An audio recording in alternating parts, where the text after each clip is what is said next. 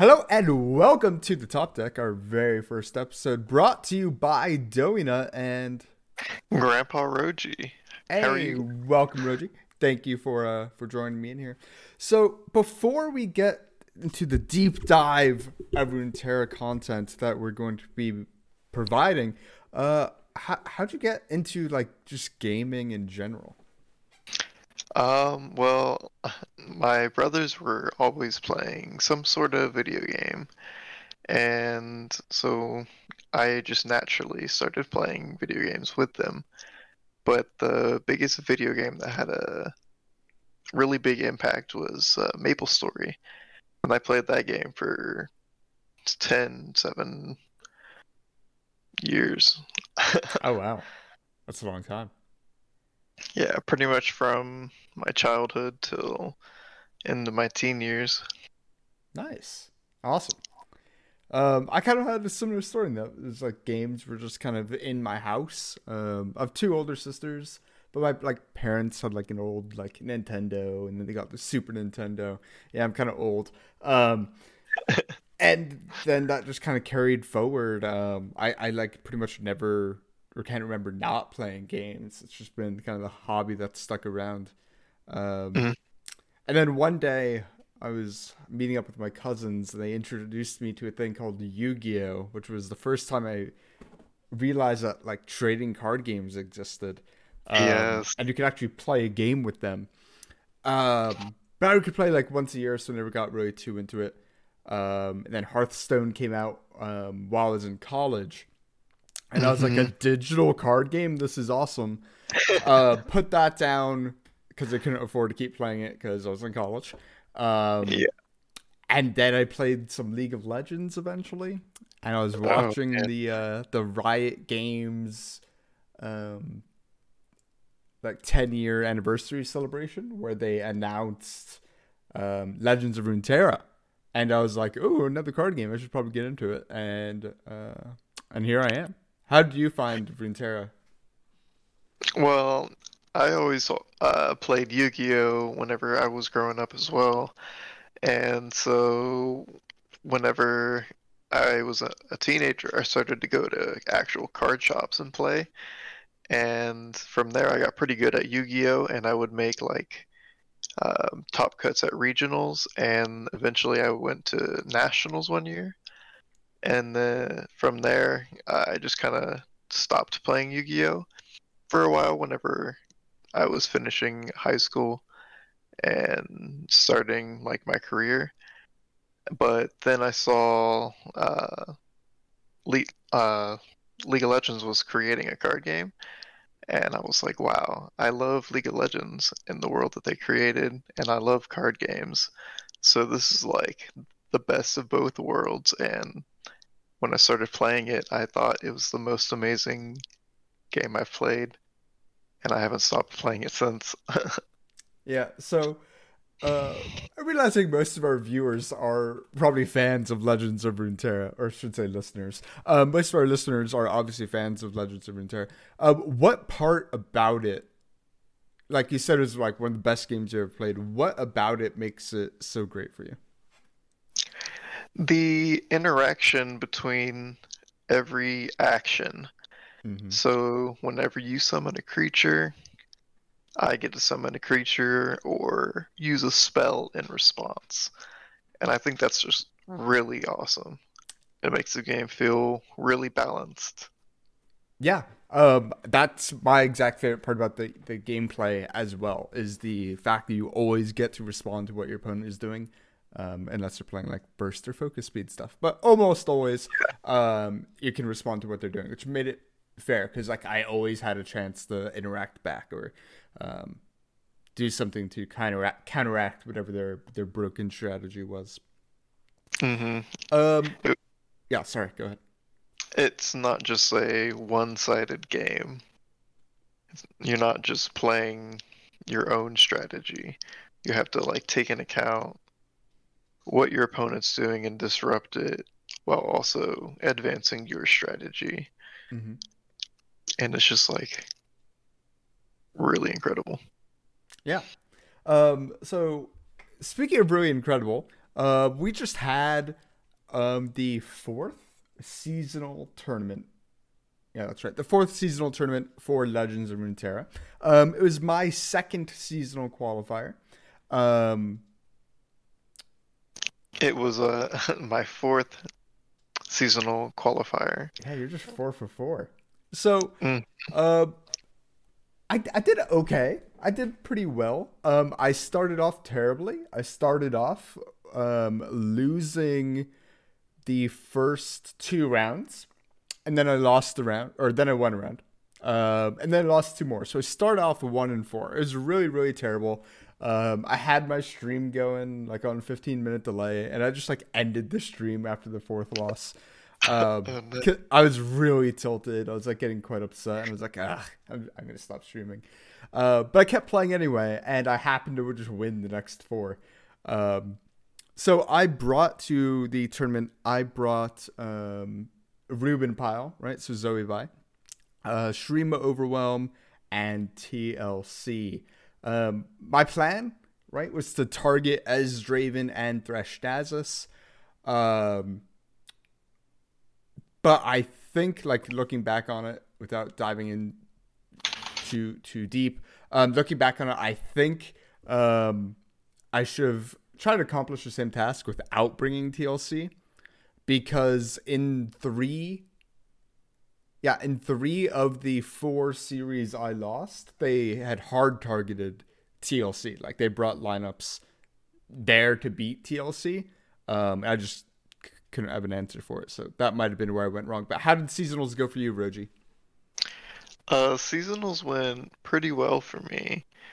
I went 7-2. So in my first round, I had my first loss, which I went 0-2. And I really think it was just the first game jitters. I had a lot of nerves. I was really nervous about this tournament. And after that, I went 2-0 and just won a couple rounds. And then I had my second loss in round 4, where I went 1-2. So Malphite got me a game. And the rest from there, I won every single game until round 9. And I brought a pretty interesting lineup, some people would say, but I think it was just the best thing to bring. And I brought Malphite and Talia, and Ashe Nox, and Cytheria Matron combo. Yeah, so Ash Nox has kind of been around. It's been kind of known as a deck that will pop up in tournaments.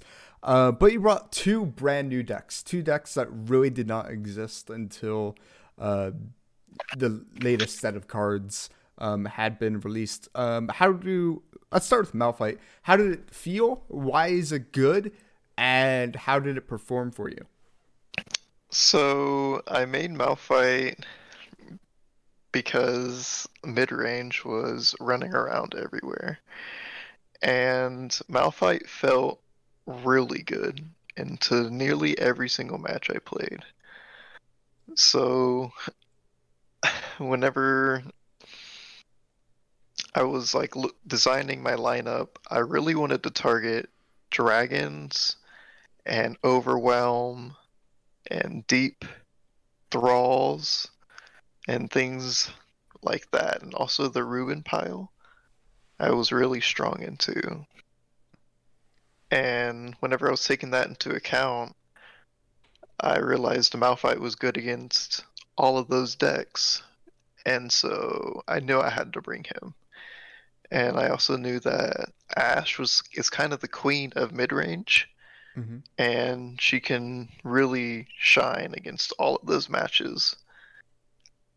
And then I also thought the Cytheria Matron combo can just get bigger than pretty much every deck that doesn't just win with a clear win condition. And they all performed really well.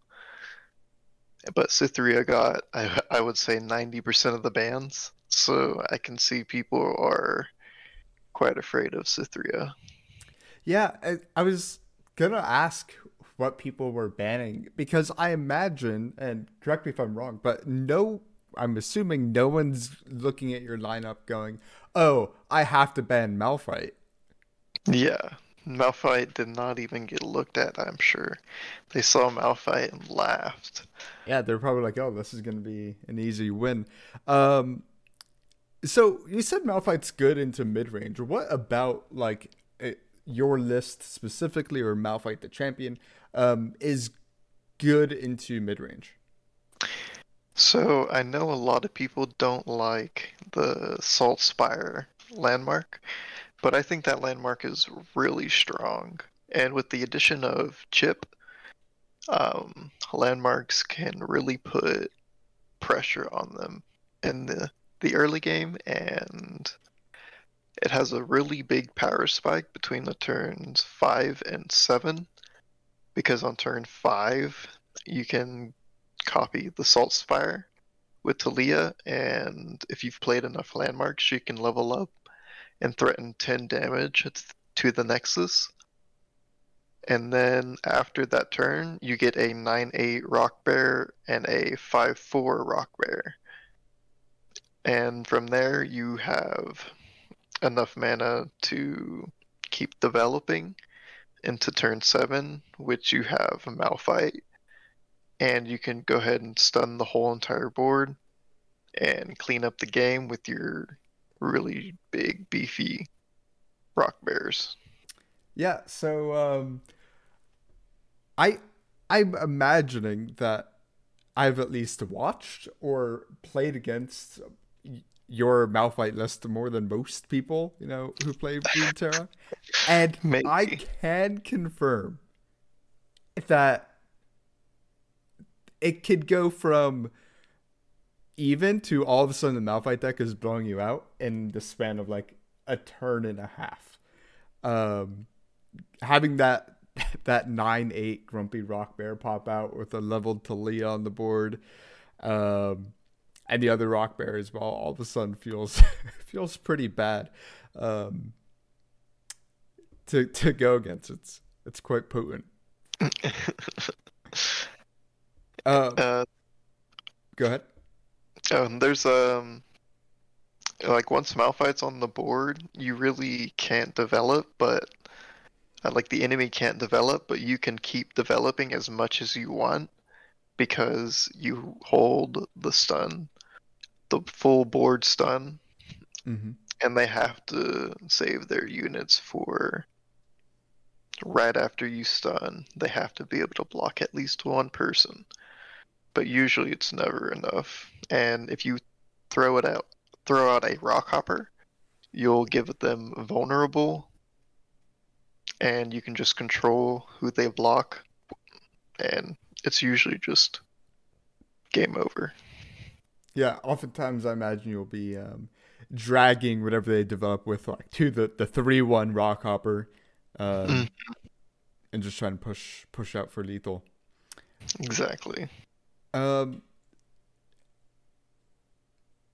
all right. And you said you also brought Cythria Matron and Ashnox. You said Cythria ate a lot of um, the bands. How would Ashnox do for you? Ashnox did really well for me, but I was playing a version that I wasn't really comfortable with because I used to play the Marauder version, but I decided that the Yeti version was probably going to be a lot stronger against what I was wanting to counter. Mm-hmm. And I was focusing so much on practicing Malphite that I didn't get that much practice in with the Ash deck. So there were a couple plays that I could have done better whenever I was playing it. But overall, I think it performed really well. All right, very well. Um, I think my best performing deck was um, the Ruben pile. Um, That's awesome. so I brought the deck to set, as I mentioned before, Ruben Pile, Overwhelm, and TLC to target as Draven, but it also targets Nasus, and I'm pretty Mhm. sure I won each game I played on Ruben Pile except for one, which was against Nasus. in which I couldn't find Hush the entire game, which Oh felt really man. bad. But so now that seasonals is over and we're kind of looking forward to what's next, we should be having card reveals pretty soon, which I'm excited for. But um, the meta as it stands now, what were your opinions on it? Do you think it's healthy, unhealthy, and why? Well, I think it's healthy in the sense that there is a wide variety of decks that are being played or trying to be played, and I think it's pretty unhealthy because Azir Aurelia is running around and I think it's a little too strong. Sometimes, like when I'm playing against that deck, I don't even feel like I'm playing the same game. Yeah, it almost feels like every turn is their turn. With the Yeah. amount of pressure they could put on by blade dancing, it just never stops, or at least the threat of it never stops. Um, I think I'm going to say that at least a week before seasonals, in which people are trying to grind pretty hard, things seem to be a lot better as Azir Velia's play rate went down after it got air quotes nerfed. Um, which was really what I wanted, was just the play rate to go down, even though it's, I think, right now a pretty severely overpowered deck. The play rate of it just really kind of killed a lot of enthusiasm when it was feeling like 1 in 3 games were against Azir Velia, at least kind of near the top end of the ladder. It was really, really, upsetting. Um, but now that's gotten a little better, although I do think it is deserving of more and more nerfs. The other problem, I think, is probably like the third, maybe the fourth best deck in the game, which is TLC.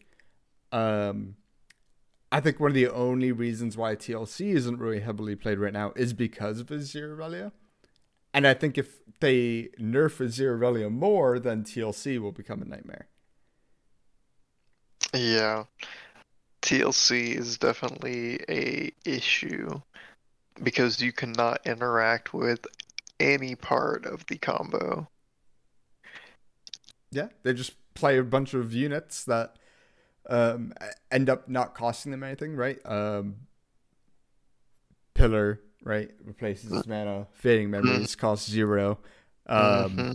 Spectral Matron, right, cheats out 8 mana worth, or the Watcher itself.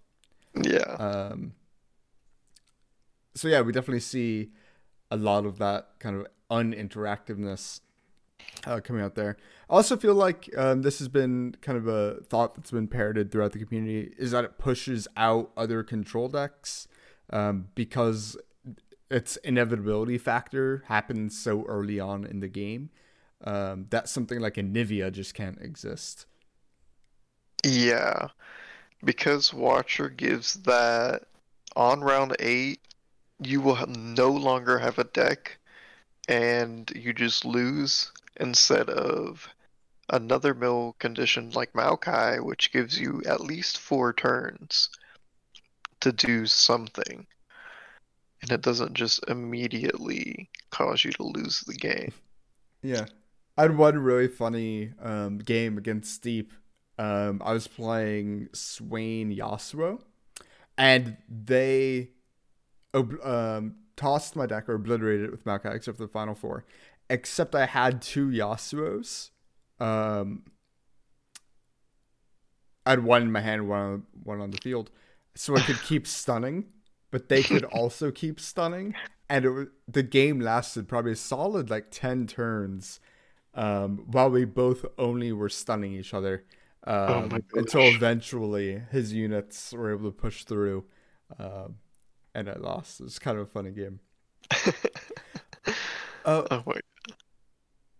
do you think there are any decks that maybe were, other than Malphite, I suppose, but do you think there are any decks that were kind of on the brink of becoming more and more popular?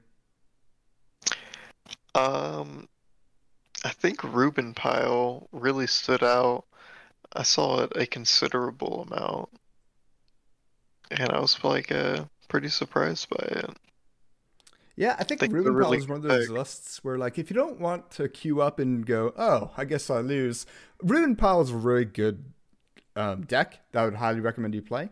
Um, because it feels like it only gets super destroyed by dragons. Because the dragon deck goes a little bit bigger than Rubenpile. Um, Mm. because turns out dragons has Aurelion Soul as its top end. Wait, and Ruinpile has Star Shaping as its top end. So that's what kind of loses out in that matchup. But pretty much everything else, it feels like games are at least winnable. You get to run a lot of interaction for things like Azir. You get to run Hushes for Nasus.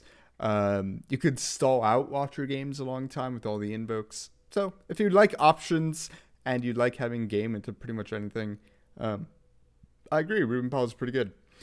I think Overwhelm is like the hidden OP deck right now. Um, with the caveat that it loses to Azir, but it Yeah, does so well into pretty much everything else. Um, things like Ezdraven, Nasus, Dragons. I believe it's a good matchup into Deep. Um, I feel like I'm missing a deck that I can't think of off the top of my head. Ezdraven. it's good in pretty Uh, much a yeah, lot of the meta right now. yeah. I think it's something like 6 or 7 out of the top 10 most played decks as a positive win rate into. Seems really good. Maybe that's another deck that will kind of go crazy if Azir Valia gets nerfed. Speaking of nerfs, um, over the last couple months now, it seems like the Legends of Runeterra community has been pretty upset at the way that Riot Games has been handling its kind of balance philosophy. So, um, and by being upset, I mean upset by too few changes to kind of shake up the meta. What do you think about Riot's balance philosophy as it was, and what would you kind of hope for moving forward?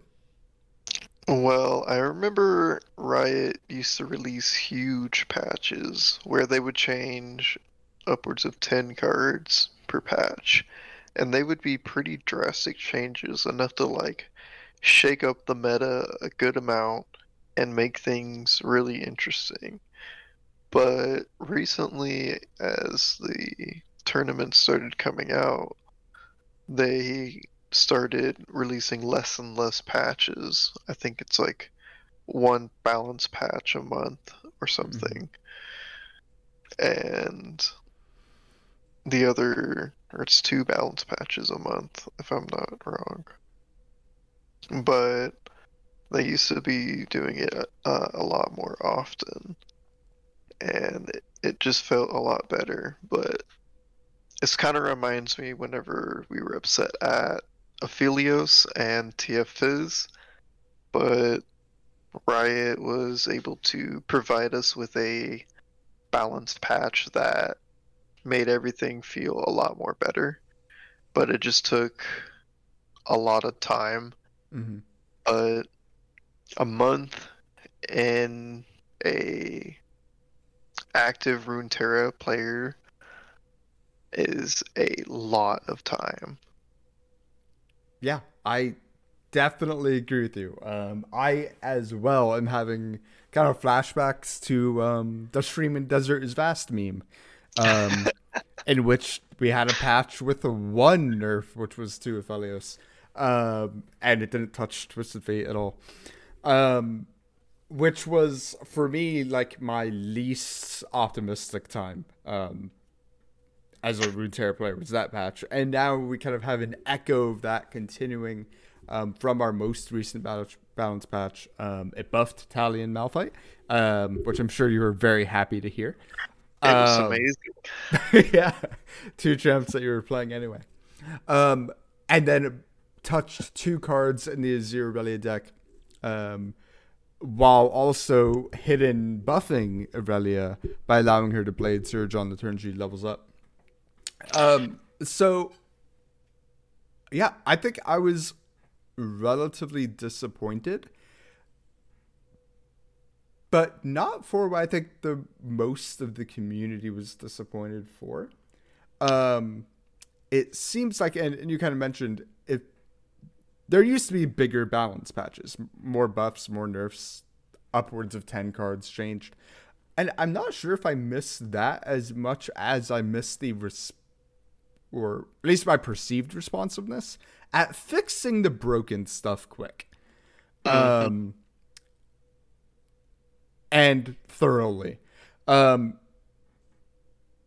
Because, like you said, a month of people who are playing, Legends of Runeterra every day, and I don't know if you're like me, but it's not like I'm playing one game on my phone a day and then calling it a night. Like, I play this game for multiple hours a day, for better or worse. That's what I am doing. So Yeah. a month is a really long time, and if they don't get it perfect after that first month, then it's another month of them having Mm-hmm. to fix the problem. And then that is when it gets to be a huge feels bad moment. So I think I'd prefer if they either, touched a few cards or touched a few more cards and or were more willing to act a little quicker on some of the issues. Yeah, that would be really nice if we can go back to 2 week balance patches of actual changes. Right. Um, but they did say, I think Riot's kind of last communication, at least with the Reddit community that I'm aware of, indicated that they were listening, that they hear the complaints, and that they were going to be looking towards the future on patch 2.11 to kind of increase in some way. They didn't really say exactly, but seemingly increase the rate at which they're changing cards. If they are changing cards, do you have any more expected nerfs or any cards you want to see buffed? Um, I expect Merciless Hunter to be affected because I think that card is really strong, but I don't think I necessarily want it to be nerfed because I like using it. But I also expect Azir to be nerfed in some way, probably to his health. And I just really want the whole entire Blade Dance archetype to be hit really hard. Yeah, I I think Merciless Hunter will be nerfed. I'm with you. I don't want it to be nerfed. I think it's kind of a cool card. Um, but it really helps enable Thresh Nasus, so it should probably get hit because Thresh Nasus needs to get hit. It's also very good in Overwhelm, which I've been playing a lot recently. Um, so maybe it's a card that just its raw power seems a bit high. And of course, as you mentioned, the Blade Dance archetype. Um, I don't want to see Azir get nerfed, uh, because I'm a fan of Azir. I think he's a cool champ, and I think at like a 1/4, he becomes like bad. Um, he becomes so much easier to remove as a 1/4 than he is as a 1/5, which might hurt Azir a bit too much. I'd rather see Play Dance getting weaker, or even Emperor's Dais getting weaker in some way. Um, Either raising the mana cost, only letting the Dais activate if you have the attack token might help. Um, but yeah, right now it's rough out there still. Yeah, and TLC, that deck definitely needs to be adjusted. Yeah, so a lot of people have been suggesting things like the Watcher gets reduced to 3 mana instead of 0 mana, which will kind of put a cap at how many Watchers they can play in one turn. Hmm. um, I know I have played games in which I've played 3 or 4 Watchers in a single turn. Um, 3 would still be possible in that kind of format, that nerf, but 4 certainly. Um, would Out of not the be, question. um, which is probably a good thing. Let's kick that win percent down at least a bit if they're not going to rework how the Watcher operates entirely. Um, Looking forward to the future beyond things like um, balance, right? Because let's assume that eventually they'll get the balance right. What kind of things do you hope Runeterra will offer in the future? I really want to see something like a best of three ladder. So if there ever is a deck like a Zerarelia running around again, you have the option to deal with it and ban it, or be able to bring something that will target a lineup like that. And I think it would make the ladder a lot more suited for tournament play because you qualify based off your rank and the tiebreakers are decided based off of your rank. So I think ladder should reflect tournament play. Yeah, I'm 100% in agreement. Um, the idea that you could ban a deck that your lineup isn't good into and it's an overpowered deck makes it feel so much better. Question, Roji, did you play against Aziravelia in seasonals?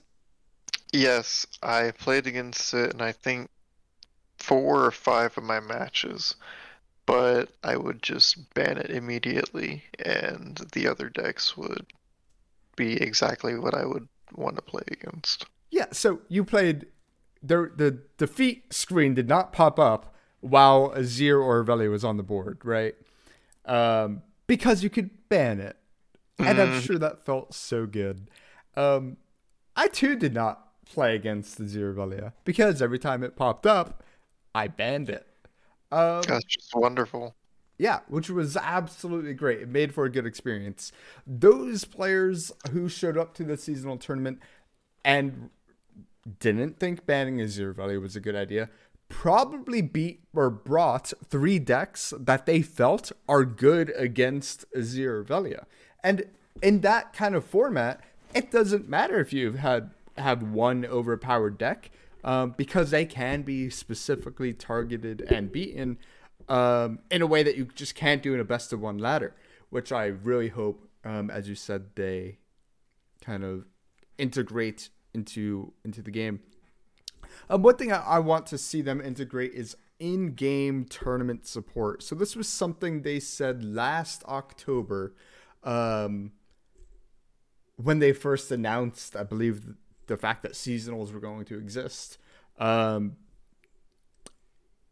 was Yeah, some way to support the grassroots tournament scene in game, and it's something that I think, especially with the loss of Crossshard, is very or be very like morale boosting, especially for the most hardcore players, the ones signing into tournaments or registering for tournaments, spending their weekend doing that.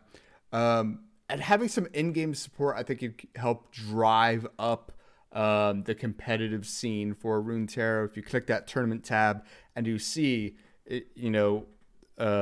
OOS or I'm blanking on the other community tournaments, or like Squeeby's tournament that he hosts. Runeterra Dax hosted a tournament, right? If you could see these pop up and register for these tournaments in game, I think that would kind of be a great way to help drive the scene, and also kind of like help the spectating of these games. So you don't have to rely on players streaming their games on a delay or in bad quality or what have you.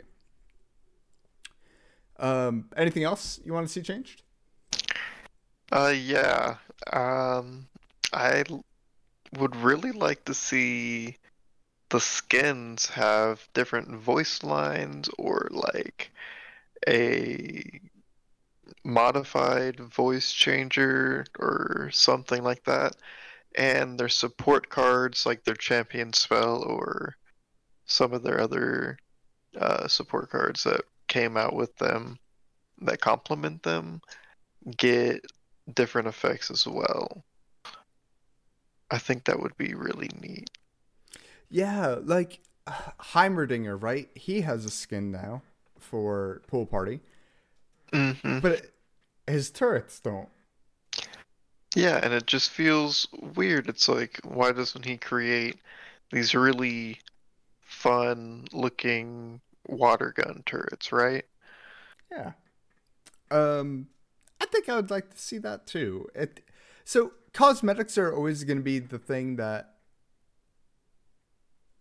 I think, just based off my personality, I'm going to care about the least.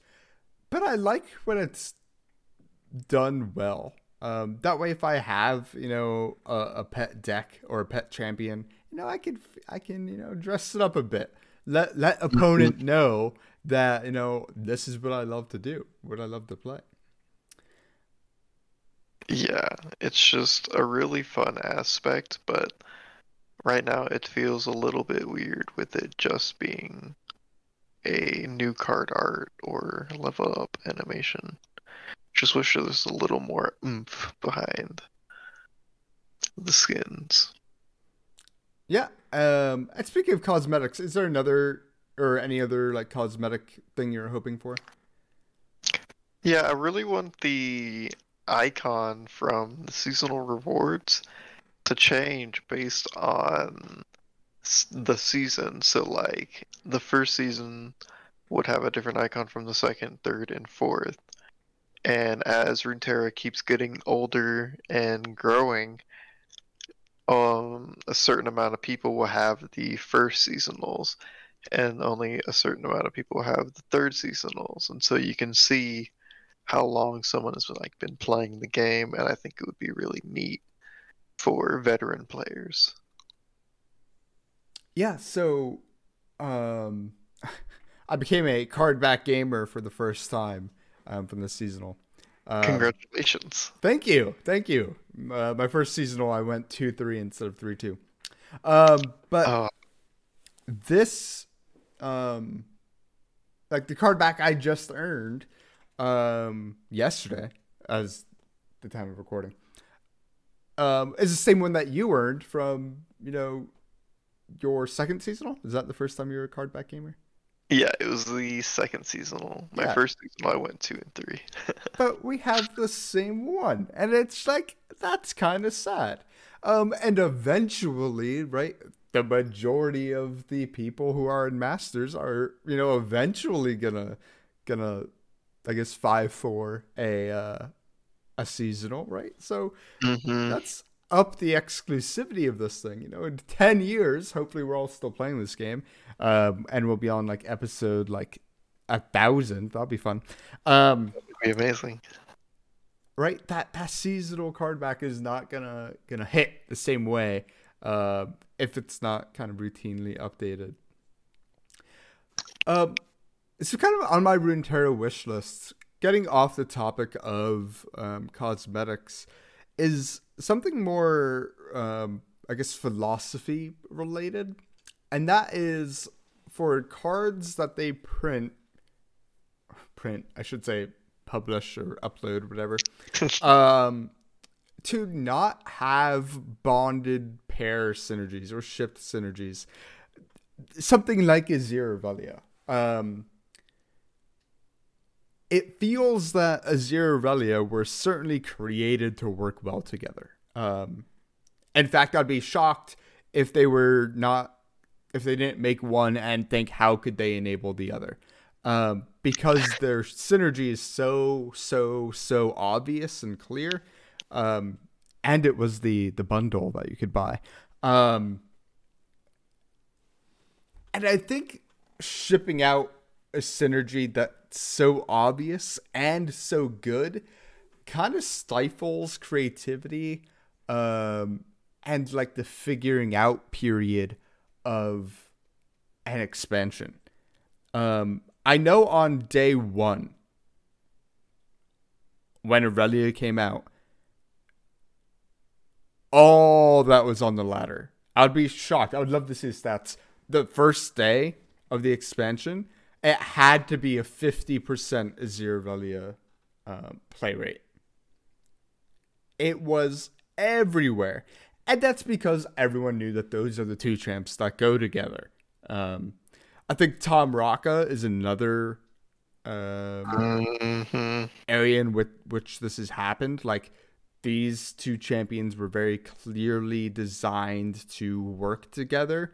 And I just, I don't like that. I like some synergy more like how Shyvana and Aesol are synergistic. Like, they're both dragons, they're from different regions, but you can have a deck with Shyvana in it, and you could have a deck with Aesol in it, or you could have a deck with both of them in it, and they kind of help facilitate, the same kind of decks, but certainly not in the same manner that Azir and Aurelia do.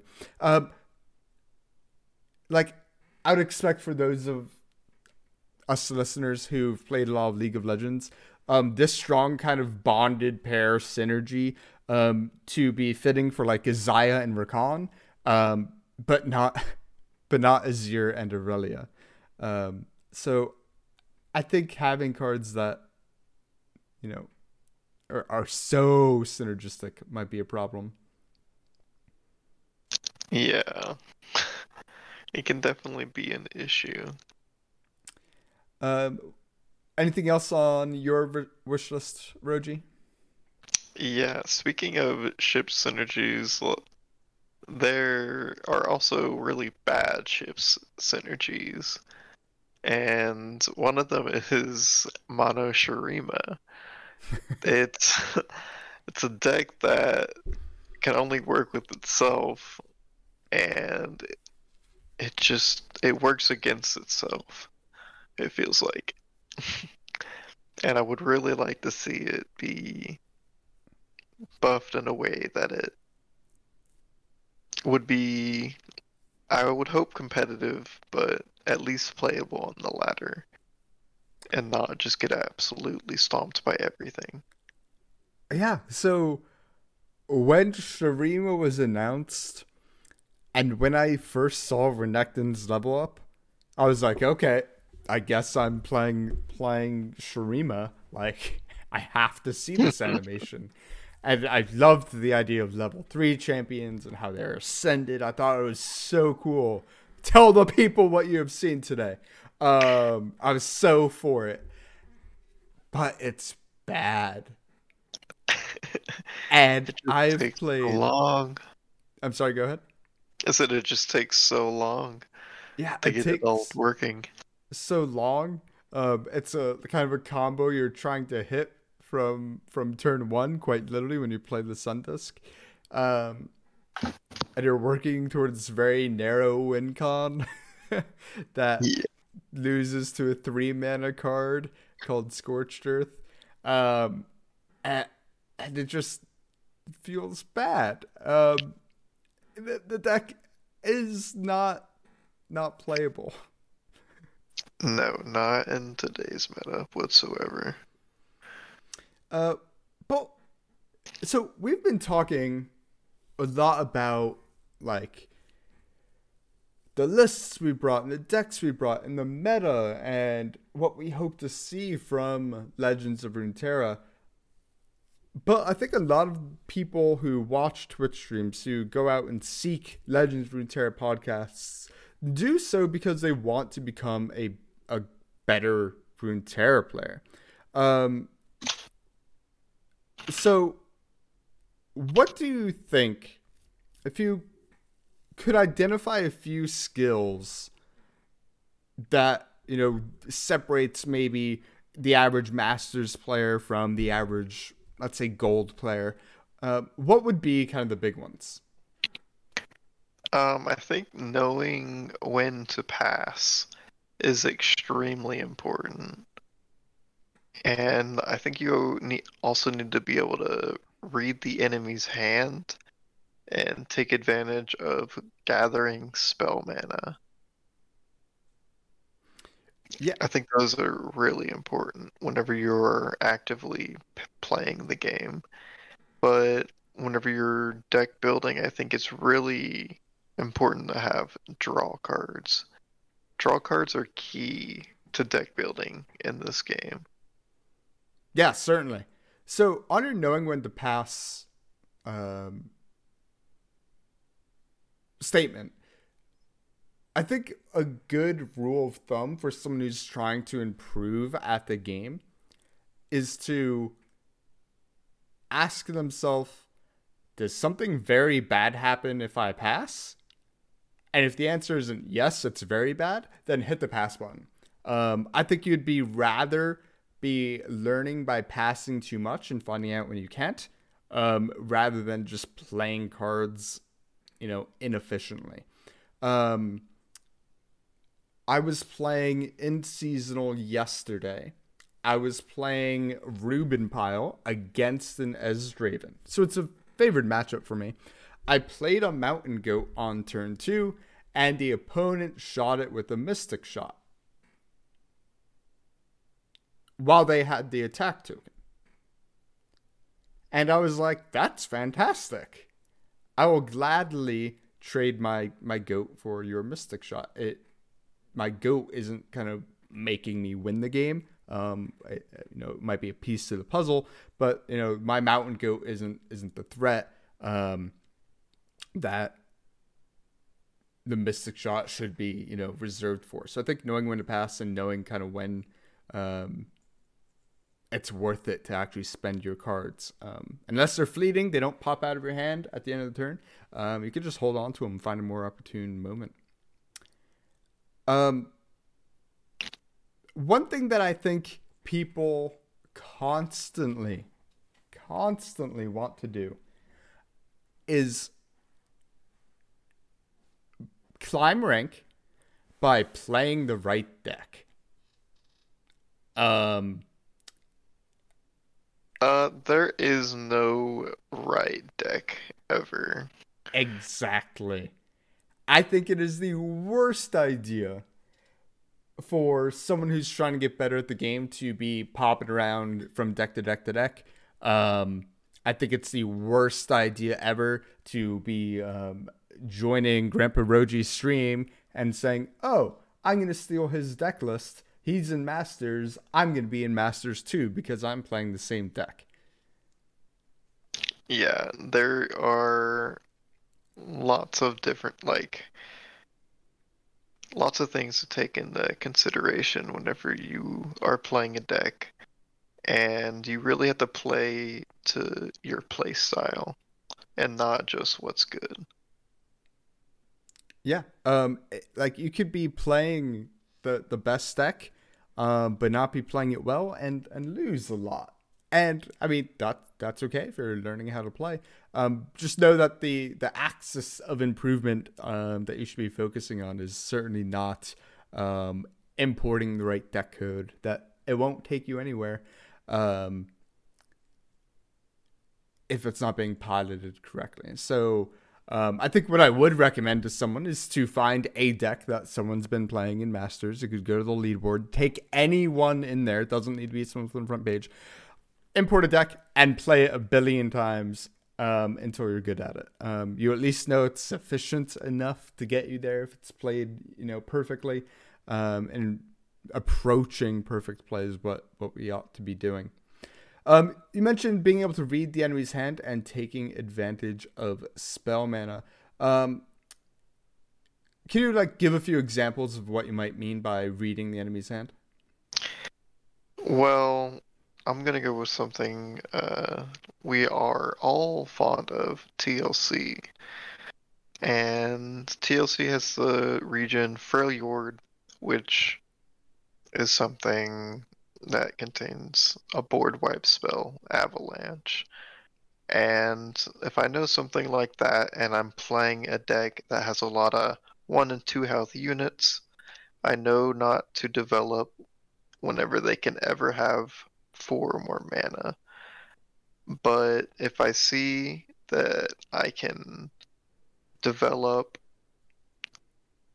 quite a bit of monsters and they still aren't board wiping me, I might be able to read that they don't have Avalanche and I can keep developing and take advantage of that hand read versus if I was afraid of Avalanche from the whole time and I wasn't able to pick up a read that he didn't have Avalanche and I was underdeveloping whenever I could like fully develop.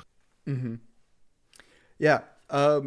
So I think Avalanche is a perfect example of when you need to try and get a feel of when they can or could or don't have Avalanche.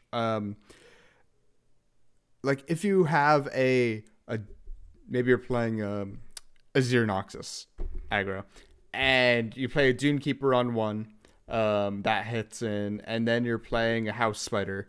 If they're passing back, you have this risk reward kind of matrix going off in your head. Like if they had Avalanche, would they have cast it here to kill 3 units, or am I safe to, or would they have held it? So that's certainly one area in which people can improve. But kind of preceding that is knowing what cards the opponents can have, and how bad is it if they do have it for you. Which I think loops back nicely to the knowing when to pass things. How bad is the opponent's best possible card for you, and how likely is it that they have it, given the information that you've received so far in the game. Mm-hmm. Any final tips for someone who might be looking to climb a few LP? You should definitely check out streamers. They can offer a lot of insight, and you can ask any streamer a question, and they will answer your question and help you out.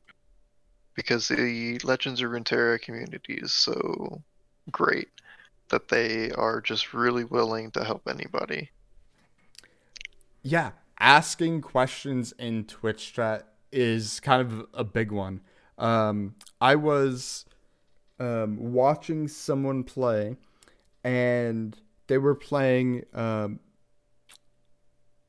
Thresh Nasus against Ezdraven, and the opponent had 3 mana, and they were attacking, and the Thresh Nasus player, the streamer, really wanted to play Glimpse Beyond. And they didn't block and then Glimpse Beyond. And I was so confused. Why not? And, I play this game a lot. I could not for the life of me imagine why they actively chose not to block while they Glimpse Beyond. But then I was reminded of a little card because Draven was on the field, which was Draven's Roaring Death, which would have been a second card to beat the opponent's Glimpse Beyond, in that context. So, like, I asked, they told me why, and I was like, oh, wow, I just learned something. Because if that Glimpse Beyond didn't resolve, the Thresh Nasus player loses, and it would have been a bad time for him. So, yeah, asking questions of people is certainly there. A good way. Especially people who stream usually quite good. And people have a reason for doing everything. So they should be able to answer it for you. Mm-hmm. And that loops back into being able to read the enemy's hand and knowing when to pass also. Yeah. Yep. And my most final and hard-hitting question for you. What is your favorite emote in Legends of Runeterra?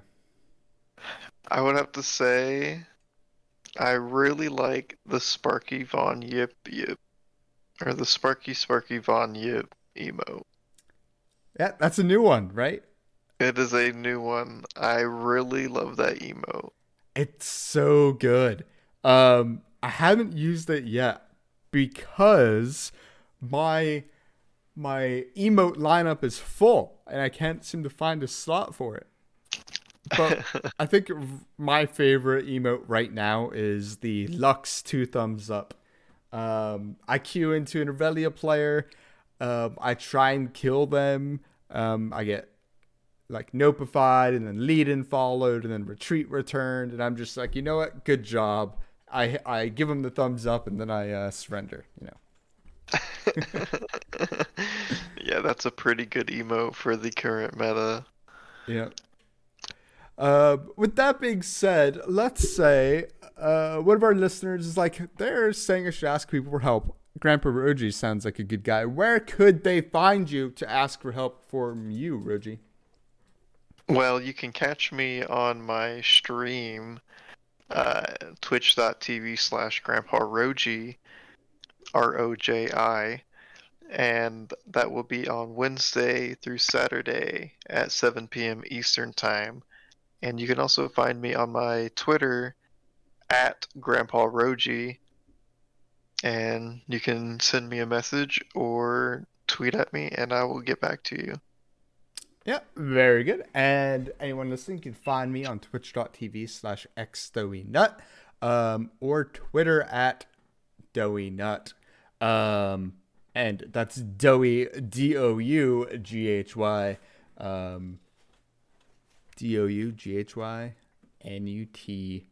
All right, with that, I think this concludes our pilot episode. Thank you for talking with me. Thank you for having me on the podcast. All right, until next time. Bye. Bye. Have a good one.